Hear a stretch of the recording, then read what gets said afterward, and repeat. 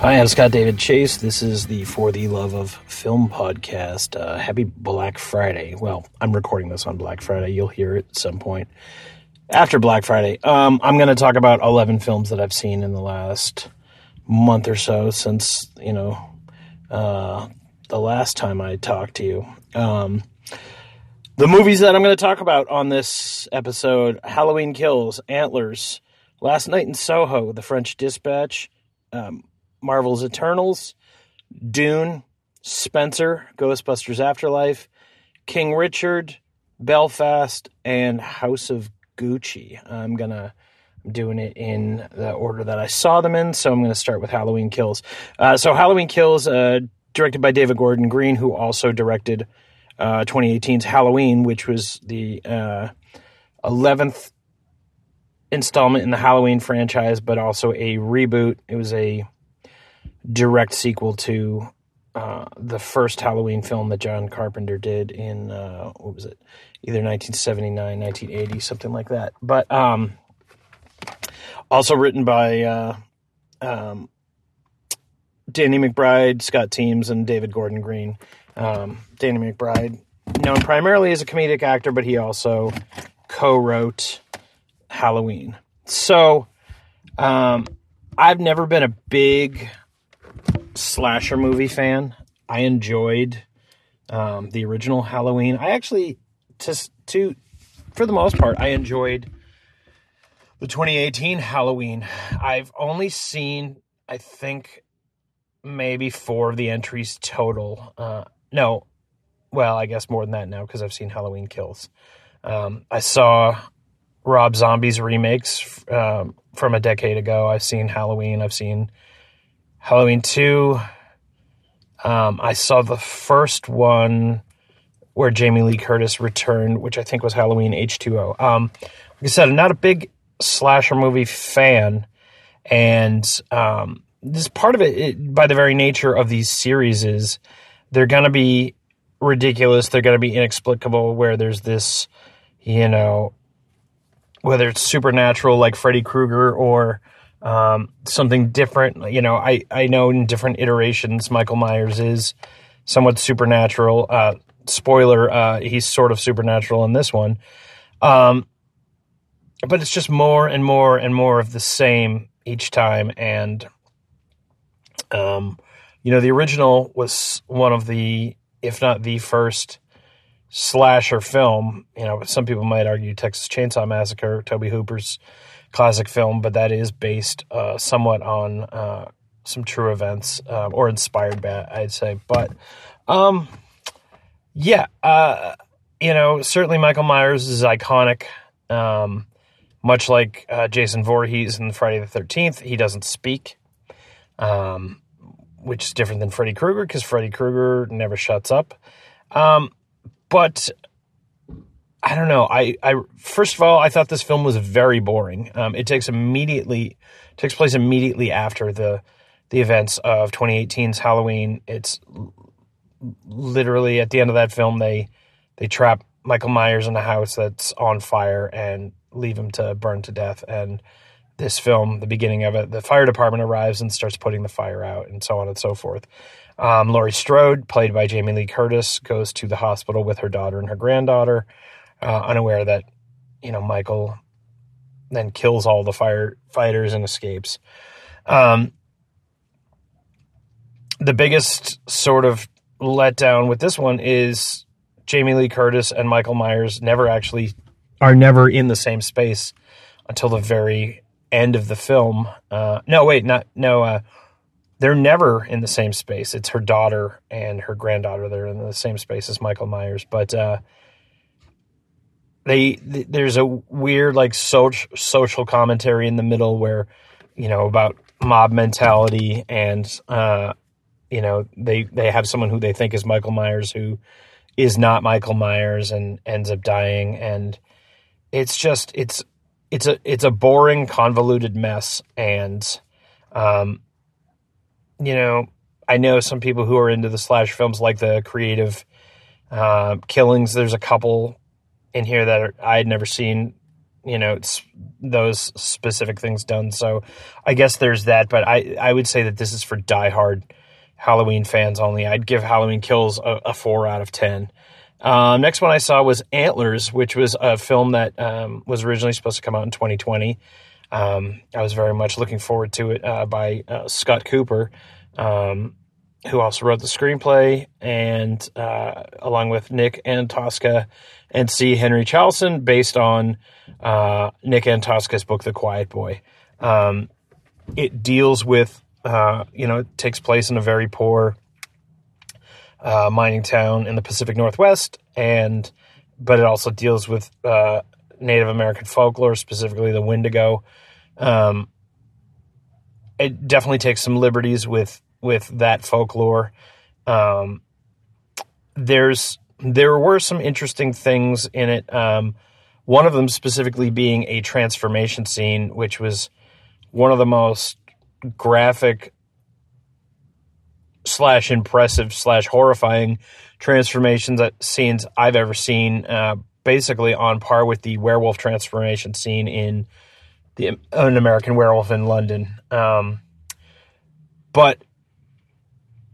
I don't know, this film felt hurried, particularly in the last 20 minutes or so. It felt like it was setting it up for something deeper, and then they wrapped it up very quickly. And I definitely left wanting more and feeling like it was hurried. Scott Cooper's last film, Hostiles, I thought was a masterpiece. So I was very much looking forward to this. This is his first foray into horror, and certainly not his strength. Wasn't it left something to be desired. I was entertained, but I definitely felt let down by this film. I was, I guess, expecting something more, and it was less than the sum of its parts. Kerry Russell was fine in it, but not an amazing performance. Jesse Plemons was fine in it as well, but he's an actor I really like, but didn't have a whole lot of arc in here. It was nice to see Rory Cochrane in a movie. He's a character actor who's been popping up since Dazed and Confused, and definitely underused in this, as was Graham Greene, who's only in 1 or 2 scenes. So I felt they could have done a lot more with this, and it's sort of potentially set up for a sequel. I really hope they don't do one, just because I don't know, there just wasn't enough here, and I don't think finance wise it made enough money where they'd really really warrants an audience wanting a second one. The next one I saw last night in Soho, it's a psychological horror film written and directed by Edgar Wright. Edgar Wright, known for Shaun of the Dead, Hot Fuzz. Most recently, he did Baby Driver, which, despite the fact that the title annoys the crap out of me, it's named after a Simon & Garfunkel song, but I really enjoyed that. So, and I'd seen the trailers for Last Night in Soho for quite some time, was looking forward to it, and it's very stylized. It definitely, with angles, with color, with shots, and with effects, certainly aping things like Alfred Hitchcock in the 50s and 60s. The first half of the film I thought was one of the best films I've seen this year, and then the second half of the film was one of the worst films I've seen this year. It has a tonal shift in the third reel, so I guess less than half of the film is bad, but it does, I don't know, it squanders so much of the excitement and goodwill of the first half of the film that it really, for me, just didn't work. It stars Thomasin McKenzie, Anya Taylor-Joy, two young actresses who have done a lot of interesting stuff in the last decade, and one of them has a gift where they can kind of connect with spirits and ends up seeing into the past. Anya Taylor-Joy is a young woman who has a troubled past in Soho in London in the 60s, and it certainly an interesting premise. The twist, which I didn't see coming, I don't know, was very unsatisfying and to me almost groan worthy. And then the fact that they tried to make a lot of the effects look like period specific. I'm fine with that if they had used period specific effects, but they did a lot of digital effects to try and make it look like a lot of old analog effects, particularly with like glass breaking, hands breaking through the wall, stuff like that. And, you know, I'm all for artists trying new things, and I certainly think Edgar Wright was trying to do something different than he had done before. But for me, it didn't pay off. I was pretty frustrated with this. This is a movie I'd been looking forward to for a while, and I found it disappointing. I'd give Last Night in Soho, I'd give it a 5 out of 10. I also realized I didn't assign a numerical number to Antlers. I would give Antlers a 6 out of 10. I also saw The French Dispatch, or the full title, The French Dispatch of the Liberty, Kansas Evening Sun. Wes Anderson's new film. It is an anthology film. It doesn't have one through line narrative. It's really three, but kind of like with a prologue and an epilogue. Basically centers around a magazine that from Kansas, but is published. It's their satellite office in France, and the publisher dies, and so they're doing a final issue kind of. It's an obituary / tribute to him. So it's a weird movie. I like Wes Anderson a lot actually, and but he's a very specific type of director. Like his films look and feel like a Wes Anderson movie unto themselves. He packs so much detail into every frame, and it really warrants multiple viewings. I would actually, I've thought about it a lot, and if not my favorite, this is in my top 3 favorite Wes Anderson films. It has the eccentricity and bizarreness that is his trademark, but without any of the things that annoy me about some of his films. The cast, like all of his films, is always top-notch actors. Benicio del Toro, I believe this is his first collaboration with him. But Adrian Brody's back, Tilda Swinton's back, Léa Seydoux, Frances McDormand, Timothée Chalamet, Jeffrey Wright, Edward Norton, Willem Dafoe, Bill Murray, Owen Wilson, a lot of the familiar cast of characters, but it's fun, it's weird, it's whimsical. And if you like Wes Anderson, I think you're really going to enjoy this. I don't know if this would be a good introductory Wes Anderson film by any means, because I think his aesthetic is so specific. But if you're looking for one-of-a-kind, unique, kind of out of time and space, comedic, fun film, you really can't go wrong with The French Dispatch. I'd give The French Dispatch an 8 out of 10. The next film I saw, Eternals, Marvel's Eternals. It's now been out for a while. It's got the distinction of being the first box office bomb that Marvel has released.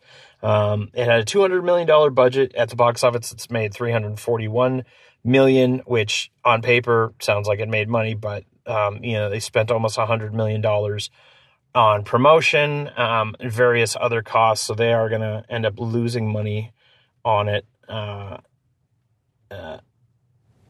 But more than that, they introduce 10 characters in this, none of whom have been in any other MCU film. The Marvel Cinematic Universe ties stories together. Characters pop up and make appearances in other people's films, and this is very loosely connected to the rest of the MCU.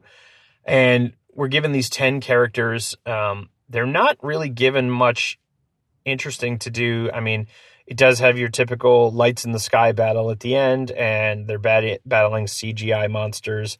They all have these incredible powers. They're all immortal. So it's just, I don't know. I didn't connect with the characters. The few that I did find interesting are given such little screen time because there's so many of them that it was just a hard sell. I think this would have worked better as a Disney Plus series, but I don't know, that the stakes, not only are they so abstract, but it's just so disconnected from the rest of the MCU and the characters that we've built relationships with over the last 13 years that it just feels awkward and out of place, and I didn't enjoy it. I would give the Eternals a 5 out of 10. It's too long, it's too loud, and so different from director Chloe Zhao's last film, which won a bunch of Oscars, but is such a small, intimate film, and this is just such a loud, bombastic film. I did not enjoy Eternals. Next film I saw was Dune, or more appropriately, Dune Part 1, as it's titled on screen. I think part of the marketing campaign, they didn't list it as Part 1 because Part 2 had not been greenlit when this was released, due to COVID-19 stuff, and just the sheer expense of it. Warner Brothers had not greenlit Part 2. It has since been greenlit. $165 million budget. It's made $368 at the box office, so it has made money. Director Denis Villeneuve, who, helms such films as The Arrival, Sicario, and Blade Runner 2049. It's his own interpretation of Frank Herbert's 1965 sci-fi classic Dune, which they've tried making several times. David Lynch made one in 1984, which many people consider a failure. It's certainly a one-of-a-kind, bizarre film, the David Lynch film, but this is a far more accessible version. It does only cover roughly 45% of the book, but it's gorgeous to look at. It does really interesting stuff with sound design. The cast is top-notch. This was a film I was very much looking forward to this last year, and I had to wait an entire year, and it was definitely worth the wait. I really, really enjoyed it, and I think it's picked people's interest in the Dune franchise who had never been interested in the series before. So, and like I said, they have greenlit the second part, so I'm very much looking forward to that. But Dune was one of my favorite films I've seen this year, and I'm very much looking forward to part 2. I saw Dune 3 times in the theater. I wanted to see it more, but it came and went from my local theater too quickly to be able to do that. But I would give Dune 8 out of 10. I really enjoyed it. Next film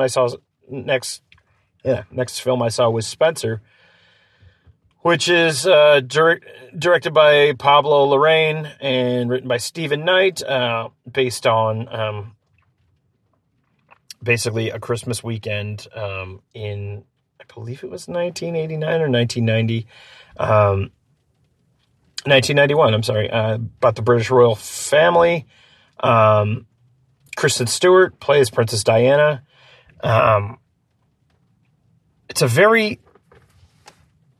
She did an amazing job. It's a very sad, lonely, and upsetting film.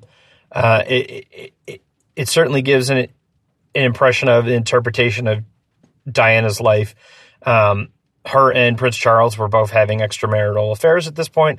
The marriage was over, but they hadn't gotten divorced yet. So, and it was just terrible seeing her isolation from the rest of the family and the difficulty she had, and her only real solace was in her children. I will say, a little trigger warning for it. There is quite a bit of bulimic vomiting in this film. So, I know that can certainly affect people. I didn't know that going into that. into the film, I didn't know that was necessarily a struggle that Princess Diana had, and doing some of my own like lurking online afterwards, I couldn't find anything specifically saying that, so I don't know if that's conjecture or whatnot, but it would certainly go hand in hand with some of her reported treatment by the rest of the royal family. But an excellent performance by Kristen Stewart. I know a lot of people kind of joke about her having limited range, which I don't think is true. I think it's mostly based on her performance in the Twilight series, but I think that had more to do with the tone of that series and how she was directed rather than her capabilities as an actress. She has shown quite a bit of range throughout her career. So one of her best performances I've ever seen, and she really kind of disappeared into the role. I thought it was well made. Definitely, a dark downer of a film, but well made. I would give Spencer a 7 out of 10. I just saw Ghostbusters Afterlife, which is the fourth, but /3 film in the Ghostbusters franchise. The film Ghostbusters Answer the Call from 2016, which had a all-female cast and didn't include any of the characters from the original. They're kind of ignoring that one. This is a direct sequel to Ghostbusters 2 from 1989, but it really relies heavily on the viewer's knowledge of the first film. It ties in with the mythology of that, certainly the characters from that, and much like Star Wars The Force Awakens, I feel like it relies a little bit too much on the original source material. It's directed by Jason Reitman, the son of Ivan Reitman, who directed the first two films. And it also stars, it features 5 of the original cast members from the first 2 films: Bill Murray, Dan Aykroyd, Ernie Hudson, Sigourney Weaver, and Annie Potts. This is a mild spoiler, but Sigourney Weaver is literally only in the post-credit sequence. Annie Potts has a couple scenes, Dan Aykroyd has a couple scenes, and then Dan Aykroyd, Bill Murray, and Ernie Hudson only really have one scene at the very end. The original cast is in this far less than I expected, but that's okay.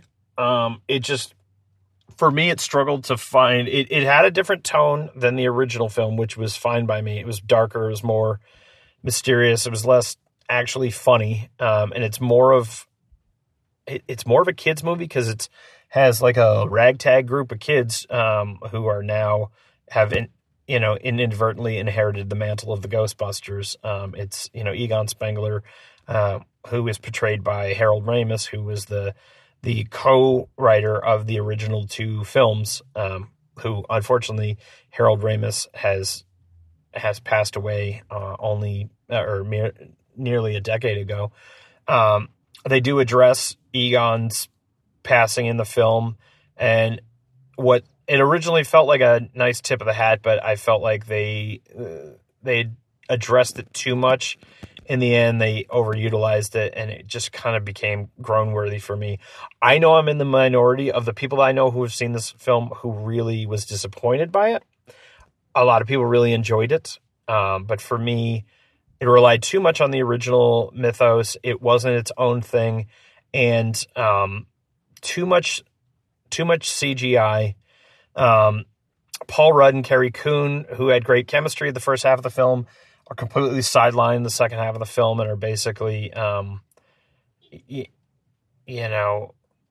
weird comic relief, but it's not funny. So I don't know. It's hard for me to talk about this fully without spoiling it, and I know a lot of people still haven't seen it, so I don't want to spoil it. But Ghostbusters Afterlife, while I did enjoy it more than the 2016 Ghostbusters film, that's not saying much. I would give Ghostbusters Afterlife a 5 out of 10. I also saw King Richard, which is a biographical film about Richard Williams, the father of Venus and Serena Williams. It's weird because Will Smith plays the title role, so it does focus on Richard Williams more than the girls, but the girls, it's really their story, or it should have been their story. So it's a weird kind of sideways biography film. It's well made. I was interested, and I don't really care about sports. I'm familiar with who Venus and Serena Williams are just because I've been alive for the last 45 years. But I haven't followed their career. So it was interesting to kind of learn where they came from, how their father's plan for their lives played out. I was definitely entertained, and Will Smith did a great job. I guess how much you care about Venus and Serena Williams or how much you enjoy Will Smith will depend greatly on how much you enjoy this film, but it's a well-made film. And, I'd give King Richard a 7 out of 10. I also saw Belfast, which was a black and white coming-of-age film written and directed by Kenneth Branagh. Takes place in the 60s during the height of the Troubles, the violence between Protestants and Catholics in Northern Ireland through the eyes of a young boy named Buddy. His parents are struggling because his father has work abroad, trying to move the family, but to London. They've also talked about going to Australia.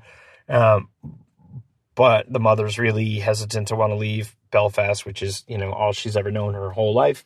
And the children don't want to leave.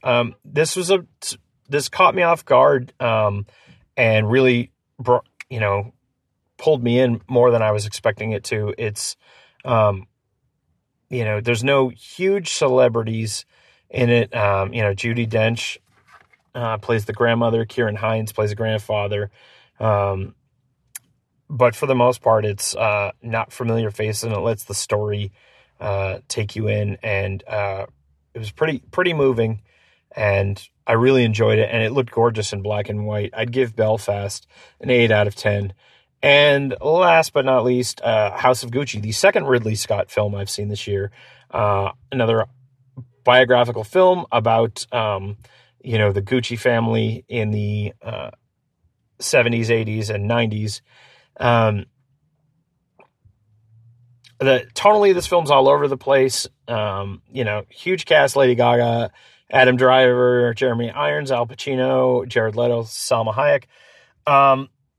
I didn't know this story. I mean, I knew a little bit about it, but tough to, I don't know. I didn't really have a whole lot of sympathy for any of the people that were in it because,